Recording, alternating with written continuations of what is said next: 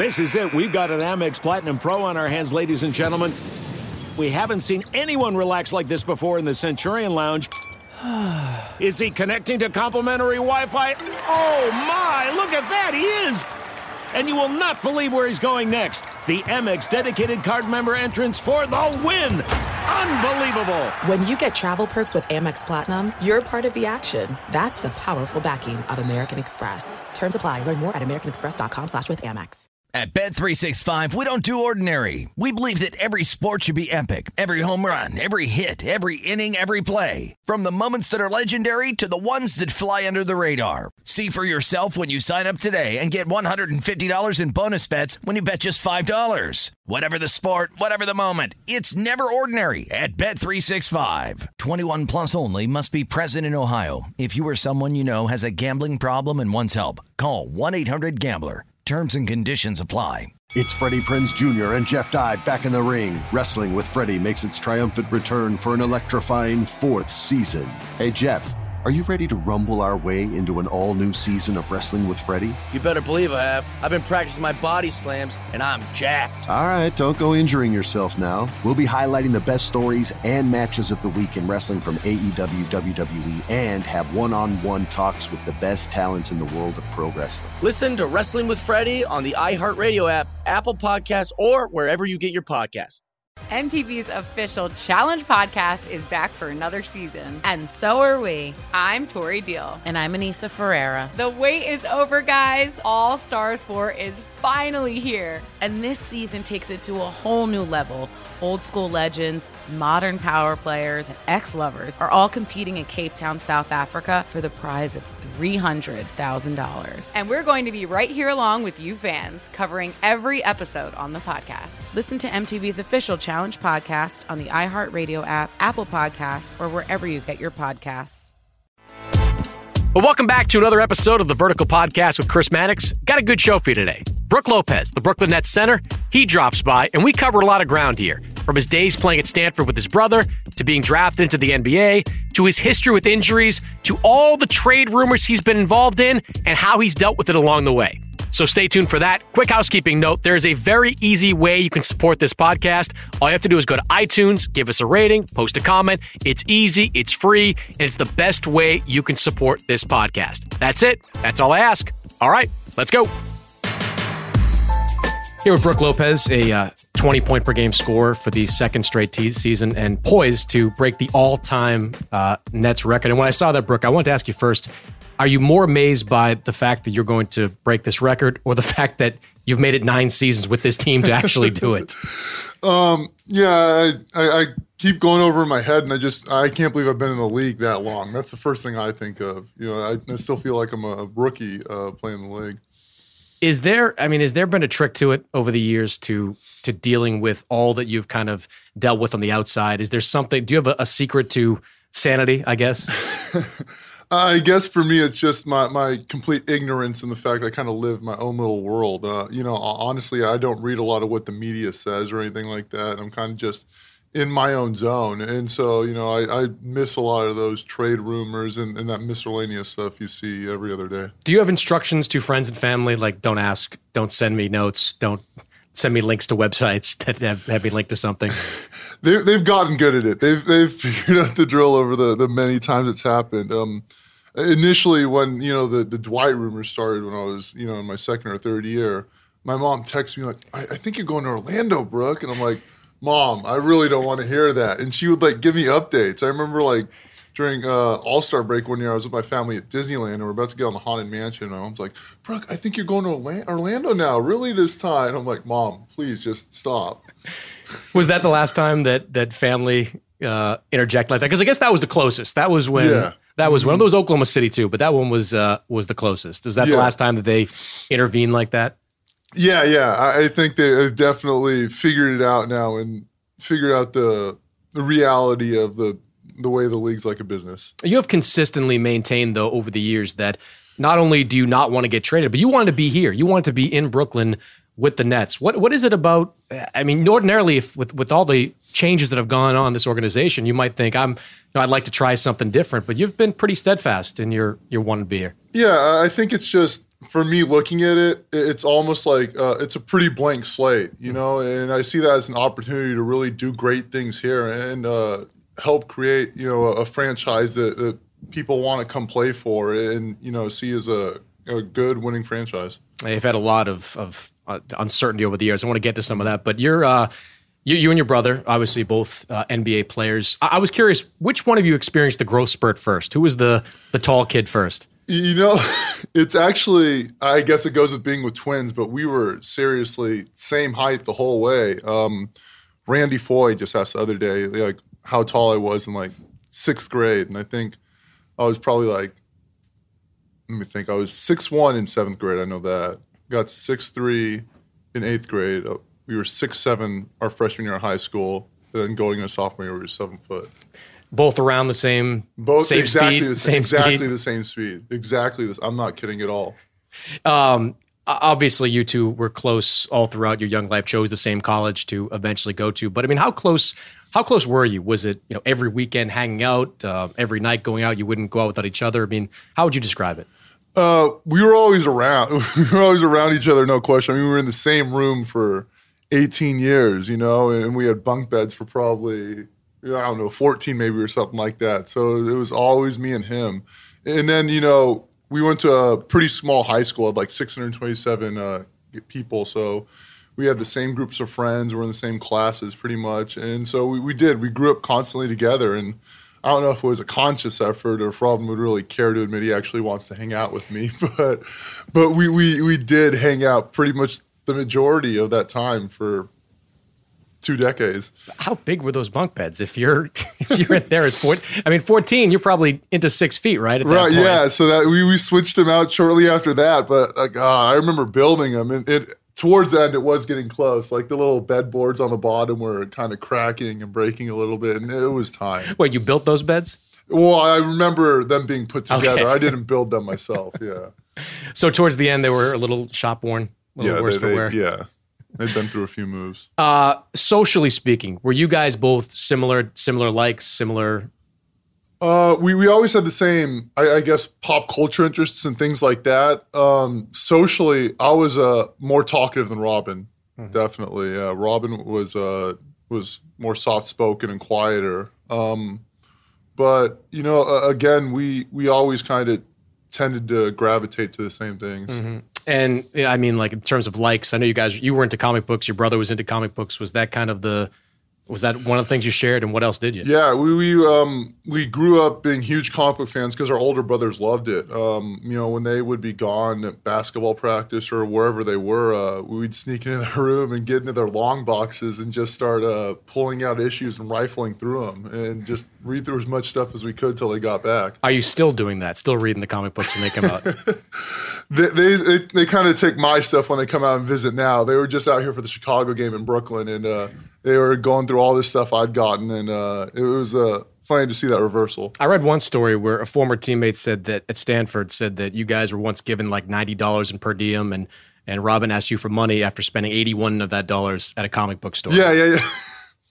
Yeah, Robin absolutely did that. And my per diem wasn't completely going there too, but yeah, he was always at the same comic store. And I remember the first time he told me, but he's like, Brook, I found this great comic store right off campus. Let's go, we're going to go bike there right now. He's like, I was like, how far is it? He's like, no, it's literally like 2 blocks away. And so we're probably like 2 miles into the bike ride. And I'm like, Robin, where are we going? He's like, no, it's right around the corner, I promise. That's the thing with Robin. If you he won't, even if you catch him, he won't let go of the lie. He never lets go of it. So it's like an 8-mile trip back and forth. On the way back, we're biking, but we're carrying like huge, like 2-foot plastic bags of comic books, like on both bars and everything. And it was such a process. It was ridiculous. And that's pretty much a college life for us. How long was the ride actually? If he said it was around the corner? If it was around the corner, it was probably, I don't know, 45 minutes there, 45 minutes back. On a bike. That's pretty far. Right. And those comics are heavy on the way back. He got a lot of back issues. When you're, obviously your height probably lends you to basketball early, but was there other sports for you? Was it basketball all the way?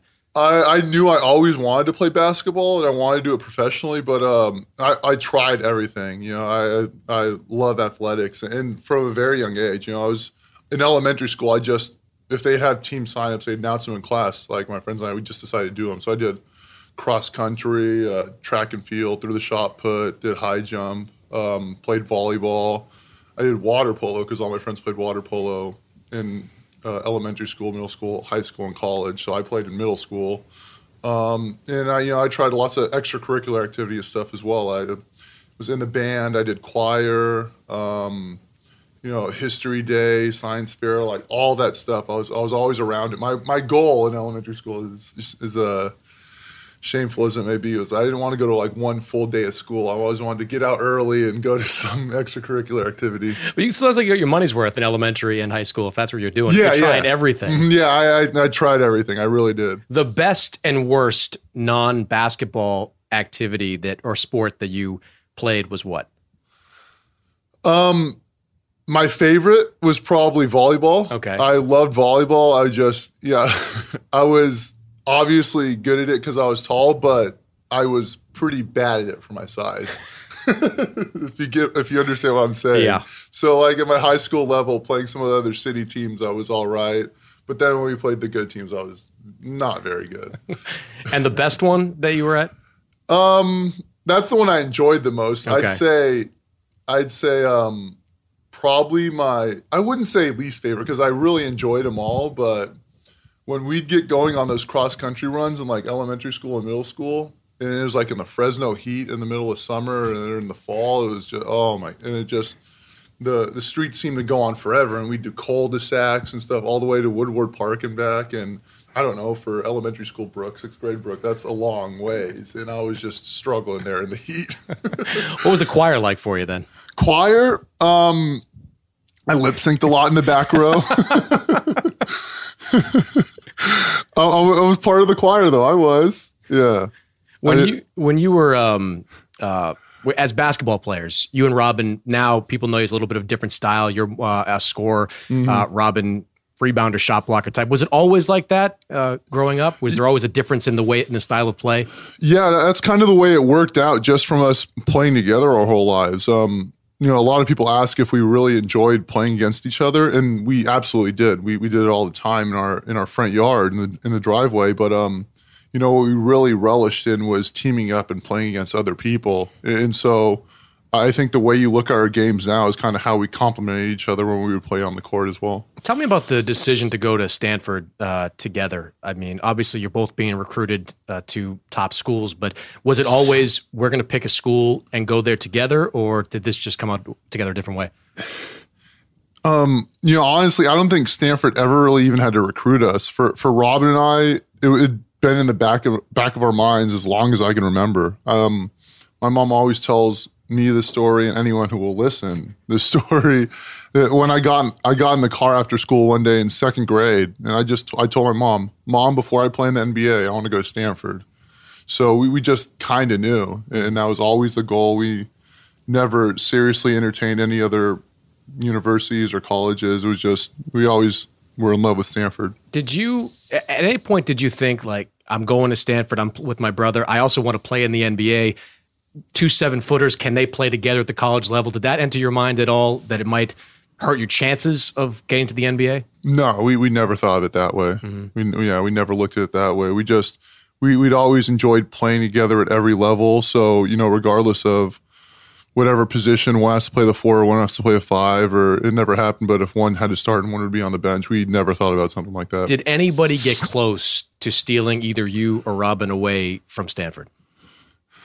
No one really got close, but Robin always joked we'd never seen the Oregon Arena until we went up to play there, and Donald Duck is all over it because of that logo. And they played DuckTales. The band played DuckTales, so Robin always joked that if Oregon had let him know more about that, he probably would have gone there. So you could have been sold by DuckTales. Yes, 100%. I feel like there's a lot of people that could be sold on by DuckTales. Was there any, one of the name coaches that had an impact on you that may have tried to come in and make an effort? Not really. We went through the normal recruiting process, and we did do a few visits, but it wasn't It, like I said, it was never anything big time. The one issue that came up for us was we always wanted to play for Coach Montgomery. And so when he left for the Warriors, probably like our sophomore year or something like that, we were interested, obviously, in who they were going to hire. And it wasn't, you know what, actually, we probably should have contemplated it more than we did, but we never really thought about it. And, hiring Trent, that was great for us when we ended up playing under Trent. Is it true that you once skipped a practice to go to Disneyland? It is. It is. We really did. Why? What, you couldn't wait for an off day, or it was such a spontaneous event. It didn't really it wasn't like we were planning on going to Disneyland and it was this day. Mm-hmm. We were coming back from a friend's birthday party, and we had one person who actually had a car. Everyone else, no car on campus, and the guy drove stick, so no one else knew how to drive stick. So he had to drop everyone else back at their dorms after their birthday party, and he's just dropping people off. And we're like, let's go to Denny's. Blair, take us to Denny's. Or no, it was Gino. Gino, take us to Denny's. And Gino's like, why don't I just take you guys to Disneyland? Because he keeps dropping us off everywhere. We're like, you just said that to the wrong 3 people in the car. So we go back. We go to our house on campus, and we're packing up and going, and all the people are like, where are you guys going? We're going to Disneyland. And they're like, oh, you guys, get out of here. And then we just packed up, got in the car, and we left at from Stanford to Anaheim. We probably left at I'm thinking between midnight and 2 a.m. We got there right around opening. So I'm going to say it must have been midnight. And we got there right at opening, and we were there all day.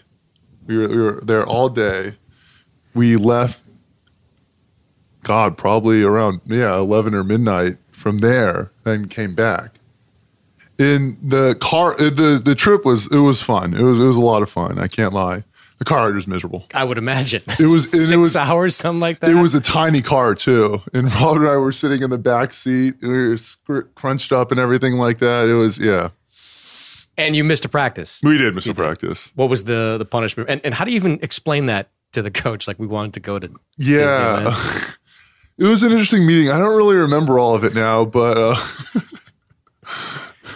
I was suspended for a week from the team. Was it worth it? Oh man, I'm gonna have to ask Trent on that. Along the same lines about the decision to go to Stanford, you and your brother both elected to go to the draft the same year. Yeah. Was that a consensus decision, or did you both make it kind of on your own? We both. I think it was a consensus. We talked to Trent beforehand and after the season. Just we felt it was the right time. Actually, Trent came up to me during senior night, and he said, "This is your senior night." So I think he was kind of trying to get me out of there in his way. There are kids now, and I'm curious what advice you would give them now entering the draft, underclassmen. They've got a little bit more time now because they can go through the combine and learn. I think that's good for them. I 100% think that's good for them. I remember playing my first summer league game, and I don't know how realistic it is to have prospects play summer league. I know that the timetables aren't completely matched up, but I just thought I was 200% a better player coming out of just one summer league game. Mm-hmm. And I talked to Rondé, he said the same thing. And so I think the guys having the experience of going through the combine and all that draft stuff is absolutely good for them, even if they come back. What advice would you give kids about who to listen to, what information to believe in, what not to believe? Because I'm sure I'm sure they have a lot of people that are trying to get in their pockets that want them to go pro, that want to, and aren't exactly thinking about their best interest. And I'm sure along the same lines, there are people that are thinking about their best interest. What advice would you give them? Rob and I were so fortunate that we had a pretty small circle. It was our family. And then we had a traveling team coach who'd coach our older brother, Darren Matsubara. And he'd, we'd known him since we were in elementary school. We'd played for his teams. And so we pretty much grew up knowing the guy. And he became, our manager and then transitioned to our agent. So our circle again, was very small. And we didn't have a ton of people in our ear, and I think it helped that we were a little, I don't want to say we weren't informed, that we were kind of ignorant on the process. We were kind of in it and a part of it, but we kind of just kept our head down and focused on getting our work in and improving each and every day, and Rob and I battling and making each other work harder and become better players. And really, you know, when we felt we were comfortable and we knew we were competitive at the college level and where we were in terms of stacking up against other players, we felt we could make that jump. When you were going through those workouts, I'm sure teams wanted to bring you in, see what you look like. Were you being brought into them with your brother? Were you going head-to-head with him at some of these workouts? That's actually one of the few times that we were apart. You know, I was one of the first times we were, you know, really apart, you know, looking back at it. You know, we had different teams interested in us, and I went through a lot of workouts solo. You know, I was projected to go around 3 to 5 range, so I thought I was going to go to Seattle or Minnesota, and so I had a lot of solo workouts. And Robin had he had 2 or 3 workouts, and I think he had a small group, and so he was going against other players, and then I had to do the combine. He didn't. Robin kind of fell in that position where he was actually you know, I didn't really want to go to the combine, honestly, and he was in that lucky position where he was kind of right in between, where he was a good enough player that he wasn't one of the top picks, so he didn't have to go to the combine and get measured and everything, but he didn't have to go to the combine and play in all the scrimmage games either. So he was kind of right in that middle. So he was just hanging out at home, getting his workouts in, and, you know, preparing for wherever he'd fall in the draft. But they had me fly out. They need to get rid of the combine. The combine's pointless. Nobody plays anymore, and all these guys do is show up, do a couple of interviews, and then walk away. I just, you know, I don't understand really the, you know, I guess you want to see how many times someone can bench whatever it is, 185 or whatever, and then, you know, I was the slowest in the field in the shuttle runs and the, I don't know, whatever the square test was. So. I mean, they take that shit real out there. I remember Rudy Gobert was like the most unathletic guy at the combine. He slipped all the way into the mid-20s because of it. It's like ignore everything you've seen up until this point. Right, and let's just go with athletic testing. Exactly. Look at the testing, not what they do on the basketball court, right? So you slipped, I think, to 10 on draft night. Yeah. I mean, what was your feeling there? Obviously, you wanted to go 3 to 5, but then you hear the then New Jersey Nets, plucking you up. Draft night was pretty bizarre because you think you're going to one of these two places and you're kind of set on that in your mind. You're like, okay, I'm going to be in Minnesota, and you're figuring out how that's going to work, or I'm going to be living in Seattle or OKC, you know, wherever they ended up. And it's just like, so after those 2 names are called, you're kind of like, okay. From then on, I was pretty much like, when they called, like, okay, and with the 6th pick or whoever, the Clippers pick or whoever it was, and, you know, I think it was Golden State after that and Milwaukee, you're like, okay, how do I fit here? You know, what's the city like? How do I fit with the team? What can I do there? And it just kept happening. Every 10 minutes, just recycling. Exactly. And my agent's kind of like, Brook, you know, it's a great organization. Milwaukee's fantastic. You're going to like it, like repeatedly every time. And then like with the 9th pick, it was Charlotte. I think BJ was there. BJ Armstrong was there, and he was with our agency. He's like, and so my agent at the time, Bob Myers, was like, okay, Brook, BJ just told me, you know, he knows MJ. He said MJ called. They're taking you. I'm like, all right, good, okay. I'm like, Charlotte, we can make that work. That's great. And so, like, they started with the 9th pick of the draft, the Charlotte Bobcats pick, and I started, like, buttoning it or whatever. I'm standing up. They're like, DJ Augustine. I'm like, whoa. And so I was like, at that point, I was pretty messed up. I was like, wow, this is crazy. But the Nets situations worked out pretty well for me. So all in all, you know. Yeah, I mean, were you just at that point after not going 9? Was it? I mean, what did you think of then? Because you must have been totally shell shocked that if you're being told right away it's happening at 9. Yeah. Were you still thinking the same things about New Jersey? Like, what's that city like? What's the climate? Yeah, like? exactly. And my first time being in New York was for the draft. So I'd never been out there before. So, and you know, I've been out here obviously for 9 years now. So. How big an adjustment is it personally to be a California kid, Northern California? All of a sudden, you're moving to New Jersey. You know the team's eventually going to be going somewhere else. But personally speaking, how big an adjustment was it? For me, it was like moving to another country. It was like going to China or something like that, honestly. It was just so different from being out west. I definitely had a bit of a culture shock. You know, I could start immediately with the weather, the winters. But just even smaller things. They have these jug handle turns out in New Jersey that like you have to go right to go left, and that messed me up so bad the first time. Like I was driving down the highway, and I was like trying to turn left, and I couldn't find a left turn, so I just kept going down and kept going down the highway. I was like, what is going on here? It totally just lost me. And then another thing I had to adjust to is just the way that I think it was probably my first or second practice, and I did something wrong. And so one of our coaches comes over and just starts telling me what to do. And, being from the West Coast, I never really heard like sort of East Coast, like the way they talk, especially like that Jersey accent.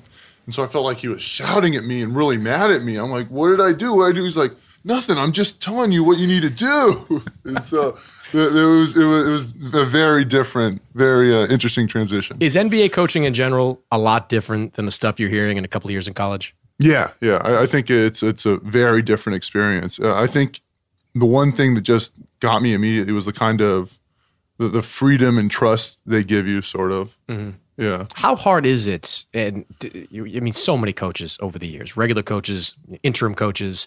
Is it a big adjustment for a player to just consistently hear a different voice in so many years? Yeah.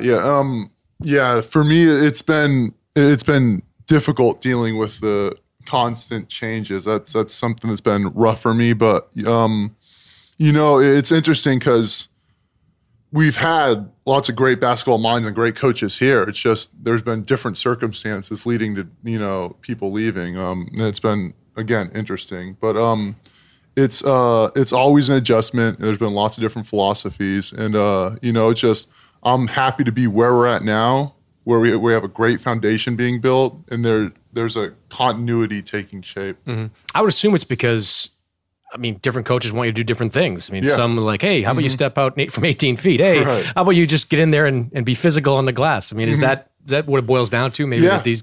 Yeah, and the learning curve, it can take a while. It can take 20 games, or it can take 40 games. It takes a chunk of that season, and when it's happening pretty much every season or every other season, that's a lot of adjustment and a lot of kind of games that I don't want to say you're throwing them, but that kind of just get lost making that transition. Was there a coach, and obviously every coach has got your best interest in trying to make the team better at heart, but was there a coach whose style was a bigger adjustment than others, whether it was Avery or Lionel or any of the other guys you've played for over the years?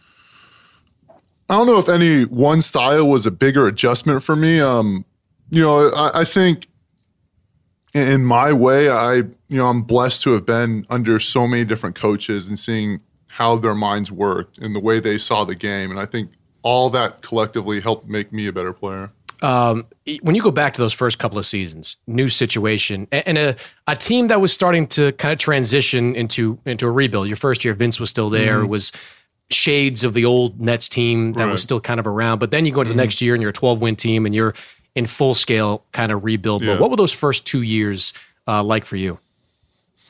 My first year I was kind of just, I was enjoying being in the league. I was having a good time, playing with Vince on that team and Devin, and Ryan Anderson and CDR are my other rookies. So, I was having a great time and, obviously getting my feet wet. And then that summer, I guess the business side kind of hit me with the VC trade, because obviously Vince is immediately gone. And then my guy, from day one, being an NBA, Ryan Anderson, was sent off as well. And so it was kind of a eye-opener for me in how the league really works. Mm-hmm. And when you're losing like that, how big a toll does it take on you? How would you describe the 82-game season that finishes up with 12 wins? Yeah, it was very difficult for me. It was so much different than this year. This year we could see our growth throughout the entire season, and it never once felt like that situation at all. That year it was tough because we had a lot of young guys on our team, and CDR and myself, we'd been used to success at the college level, high school level, pretty much all through basketball. And so to come into this situation and see the way, obviously, play in these games and see how everything was going on, it was tough for us. We're winners and, competitors. And so it was a difficult transition. So you get to the 11-12 season, and that's when you first broke your foot the first time around. It seems like the foot has become what like the ACL used to be. The ACL you kind of heal from, guys come back from it, not easily, but they come back. Mm-hmm. The foot's become a thing that people are still trying to figure out, I guess. When you first did it, How did you realize the magnitude of it back then and how serious it could be for you? Not the first time. The first time I just, it happened and I was disappointed. It was tough, but, I worked my way back and I figured once I'm back, I'm good. Mm-hmm. I partially torn a meniscus before and I had a chipped disc in college where, a back injury. So I'd been through stuff before.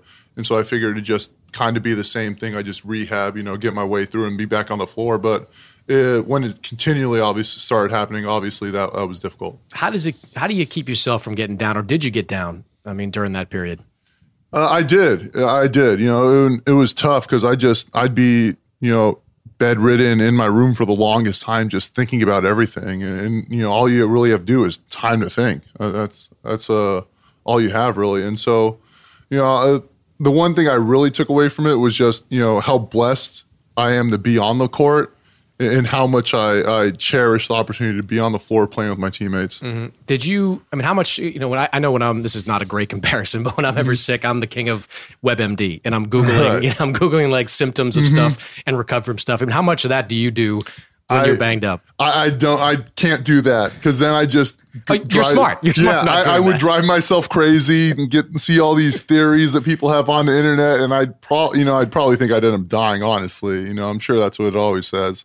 But we just I would text my agent a lot and text my doctors a lot and kind of ask, what can I do to help get myself better, help myself get there quicker, and. If I did feel something, I would absolutely hit my doctors up immediately. And, we have the best doctors in the world taking care of us over here, at HSS, Riley, Doc O'Malley, Riley Williams, all those guys, they've just been so great the whole way. And, I've been playing on this foot for 2.5, 3 years or whatever now. And it's just been fantastic. Mm-hmm. You had every New York paper interviewing independent doctors describing, well, I think it's going to be like this. And that's when you really must have to avoid. Yeah, you just see what all those other people are thinking. I think he's done. I think he should retire. I think he'll play, but it'll never be the same. Or, he'll be playing 10 minutes a game, whatever it is. And you're just like, wow, I guess I know what they're talking about.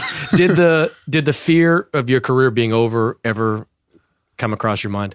That's something I thought about a lot. And, I'd sit there and I'd be like, if it keeps re-injuring myself, I'm at the point where like, if this foot turns to powder, I'm playing on this foot. That's the point where I was at now. I wanted to get on the court, back on the court so bad and just, try to show people what I could do. Was there someone influential during that time, that rough time for you that was big with helping you through it? I'd probably have to go to, the doctors, and they just kept me sane because, I'd spend summers and it's tough for me because, again, I'm a Cali kid. So, this first few years in Brooklyn, I'd pretty much finish the season and I'd be back in Cali chilling. Mm-hmm. But I've spent a lot of time in Jersey and Brooklyn rehabbing, being at HSS, being at their offices, their practices.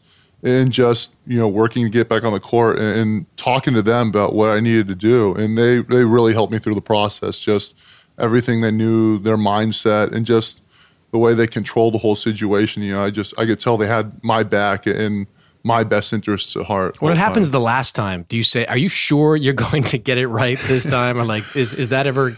You hear them say like, okay, well, we did this time, and so it's not going to happen again. And I'd be like, okay, that's great. I'd be like, yeah, that's great. But I'd be sitting there like, well, I guess I have to do this anyway, right?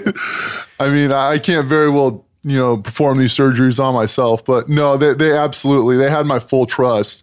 And it was interesting to see all the steps we took after each injury to helping rehabilitate the foot and make it as strong as possible. And so, hopefully for future players, seeing what we did repeatedly after each one, what we did differently, what we learned from each injury, hopefully that helps future players down the line. That must be the hardest part. You could play really basketball all day long, but the rehab, the little things that I'm sure you have to do to strengthen that foot must have just been tedious, doing it over again. Yeah, absolutely. And it would always be tough. Like, no matter how much I psyched myself up or I told myself I'm ready to go, like getting back on the basketball court and playing a few preseason games or getting back in training camp, it was always difficult. You're always like, man, this seems harder than it was before. And, you kind of question, like, can I, I feel physically good, but, can I still play the way I used to play? And so it was always just never quitting and having that belief that you can get back to where you were and surpass that. So you get to 2013 and your whole world changes in some ways when they make the trades that bring KG and Pierce and they hire Jason. I mean, you go from a team that's not thought of a lot across the NBA to maybe the most watched team in the NBA with all those personalities. When you look back on, especially that first year, I mean, what did you take away from that first year? I think I just learned so much. I was still the young guy in the team. So, I mean, going out into the court at the beginning of the game and playing with, Paul Pierce, Kevin Garnett, Darren Williams, and Joe Johnson, that's like, shoot. I mean, you grow up dreaming of stuff like that. And so being on a team with, that caliber of talent in the starting lineup alone, let alone the other people we had, I grew so much in that one season. I learned so much playing with those guys. Did you think, like a lot of people did, that you have these 5 guys plus your bench, you got Jason Kidd coming in to coach. Did you think we're a 60, 65 win team? Was that at the start of the season? We didn't really focus on a number of wins or anything like that. We realized there might be an adjustment period, but we always felt that we were a better team than what we showed, even in the first half of the season up until New Year's, pretty much. Was it a bigger adjustment to figure each other out than maybe you expected or everyone expected? I don't want to say bigger, it was a task, but the thing we had going for us is we had such unselfish team first players. It was never really an issue of anyone shooting the ball too much or anyone being, overly greedy or selfish. How did you and KG get along? Oh man, that's my guy. That's absolutely my guy. I miss Ticket every day. I can't really state how much he did for me as a player and a leader and a voice in the locker room. When people talk about him at practice, I mean, how was your interactions with him on the practice court? They don't come any tougher. And I always heard that KG, was a great teammate, the best teammate, did all this stuff for his rookies and everything like that. But to see it firsthand, day in, day out, was the first one in, always there, always going at 100%, getting the guys going, ultra focused. And, it was a sight to see. It really, it just got me going as well. When you look back at those 2 years that group was together, disappointed that it didn't end with what people hoped it would, with a championship, with all that was brought together? Yeah, I definitely am. I thought I thought it was such a great group of guys, and it's obviously the core, it was spectacular. I just, one thing, I wish I'd been healthy that initial season. And yeah, I think there's a lot of obviously alternate realities out there. It could have gone this way, it could have gone that way, but it was a great group. When they start to break that group up, trading KG, Paul goes, did you think, we've talked about you being traded potentially, did you think you were going to be part of that kind of exodus of that team as they dismantled it? Yeah, again, that's stuff I tried to ignore. I think I signed a new deal either after that season or the season after that. But when Ticket got traded, that was the same year that the OKC rumors kept coming through. And you did re-sign to play here long term. I mean, did any part of you think this is enough is enough with all that's gone on here? I'm gonna go look. Not that you didn't want to be here, but you didn't know if they wanted you to be here long term. Yeah. So hearing those OKC rumors, I absolutely I weighed those in my mind. And I pictured myself playing out there with the group they had, and I was at the point where I was like, I'm gonna do my thing here, but if it happened, I'm prepared to do what I need to in that situation in OKC as well. I know when you re-signed the new deal, I think you told me at the time, you said, I told them to kind of cut it out with the trade talks. Was that message heard, do you think, there? Or I think it was, yeah. I just let him know that, I'm focused on being here and, building something special here. So this is, a different kind of team and a different kind of situation that you're in right now. For you personally, the thing that's changed with you is you've become a 3-point shooter all of a sudden in the middle of your career. Can you just tell me about what went into that? Like, did you decide off season? Did someone bring it to you? I mean, how did you turn into this? I've always been, comfortable shooting the ball, but it's never been part of a system before, with the previous coaches we had. And so Kenny came to me in the offseason, and both Kenny and Sean, and they were just, they told me they wanted me to extend my range because it just completely changes the game, having 5 guys on the floor who can shoot the 3-ball. And, having seen, Kenny's teams in Atlanta, and obviously the Spurs doing what they do, it's tough to guard. And so, after that, it was just putting in a lot of work, just, getting shots up day in, day out, sometimes 2 a day. And after that, it's one thing to see shots going in practice or when you're by yourself in the gym, but to have the confidence to shoot the ball in the game, and know it's going to go in, because, you see tons of guys who can shoot a million free throws, but when the lights are on, they don't go down. And so it's having the confidence in yourself and knowing that the coaches and your teammates want you to take that shot if it's the right shot. And this is just the way the game's going, right? I mean, 7-footers are shooting threes. I see Marc Gasol doing the same thing you did this year. Yeah, it's crazy, right? It's amazing to see, but, we always said as big men that we could shoot, and so now we're just showing you guys. This season, it's strange because, you're trying to rebuild, and you know what the score is with the draft pick at the end of the year. Mm-hmm. I would think in a weird way, like maybe not having that high pick hurts obviously long term, but in a weird way, it seems like it's been productive for you guys because there is no, you see a lot of tanking out there, and there is no tanking here because there's no reason to at this point. I mean, does this feel different than, say, that 12-win team that you were on the second season of your career? Yeah, as I mentioned earlier, this feels completely different from that team, and it never once felt like that this season, honestly, even when we won like 1 in 20 whatever games. It never felt like that because the group of guys we had, they've never shown any signs of quit. We've been fighting every night. And I don't know if it's just because we're kind of this group of young guys and inexperienced guys from across the league who haven't really had that chance, and they're coming here and we're like, look, this is our opportunity and our chance to show these guys around the league what we can do. And, we can be special together, but our biggest strength is in each other. And so we've kind of really taken that opportunity that we have, and we've been growing a lot. There were a lot of pains, and, I think we started to break through a little bit at the beginning of March, and, we've definitely been having growth and improvement. Have you felt like you either wanted to or needed to change your role somewhat in the locker room just because, you're young, but you're also one of the older guys on this team, given what they're trying to do? Yeah. I talked about it the other day, how it's weird that, like, it was with Kiki Vandeweghe, actually. I was talking about how, like, 2 years ago, I was, on that team with, like, Truth and KG and D-Will and Joe. And, now I got all these, like, 21-year-old guys, and I'm the old guy at 29. But yeah, I've tried to be much more of a leader, much more vocal on the floor as well. And, I think both Jalen and I have done a pretty good job in doing that. So 9 years from now, when we're doing this again, will you be announcing your retirement as a Brooklyn Net? Whenever that happens, I hope it's as a Brooklyn Net. I want people, when they hear the name Brook Lopez, I want them to think of one of the guys who helped build something special in Brooklyn and helped create a winning franchise where people want to come, want to play, and want to be part of something successful. Who plays longer, you or Robin? Oh, it's not even a question. I heard he was going to get cut in a few days. Harsh, man. Harsh.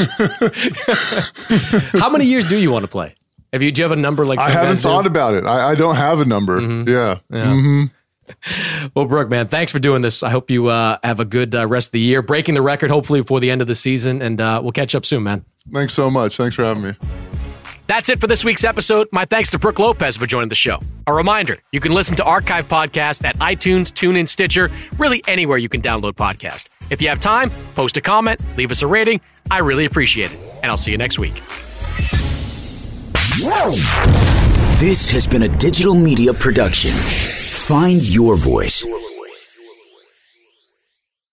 At Bet365, we don't do ordinary. We believe that every sport should be epic. Every home run, every hit, every inning, every play. From the moments that are legendary to the ones that fly under the radar. Whether it's a walk-off grand slam or a base hit to center field. Whatever the sport, whatever the moment. It's never ordinary at Bet365. 21 plus only. Must be present in Ohio. If you or someone you know has a gambling problem and wants help, call 1-800-GAMBLER. It's Freddie Prinze Jr. and Jeff Dye back in the ring. Wrestling with Freddie makes its triumphant return for an electrifying 4th season.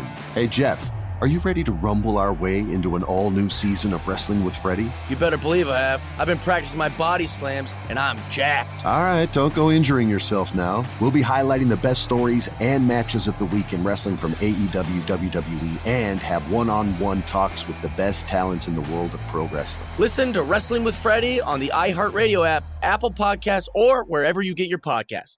MTV's official Challenge podcast is back for another season. And so are we. I'm Tori Deal. And I'm Anissa Ferreira. The wait is over, guys. All Stars 4 is finally here. And this season takes it to a whole new level.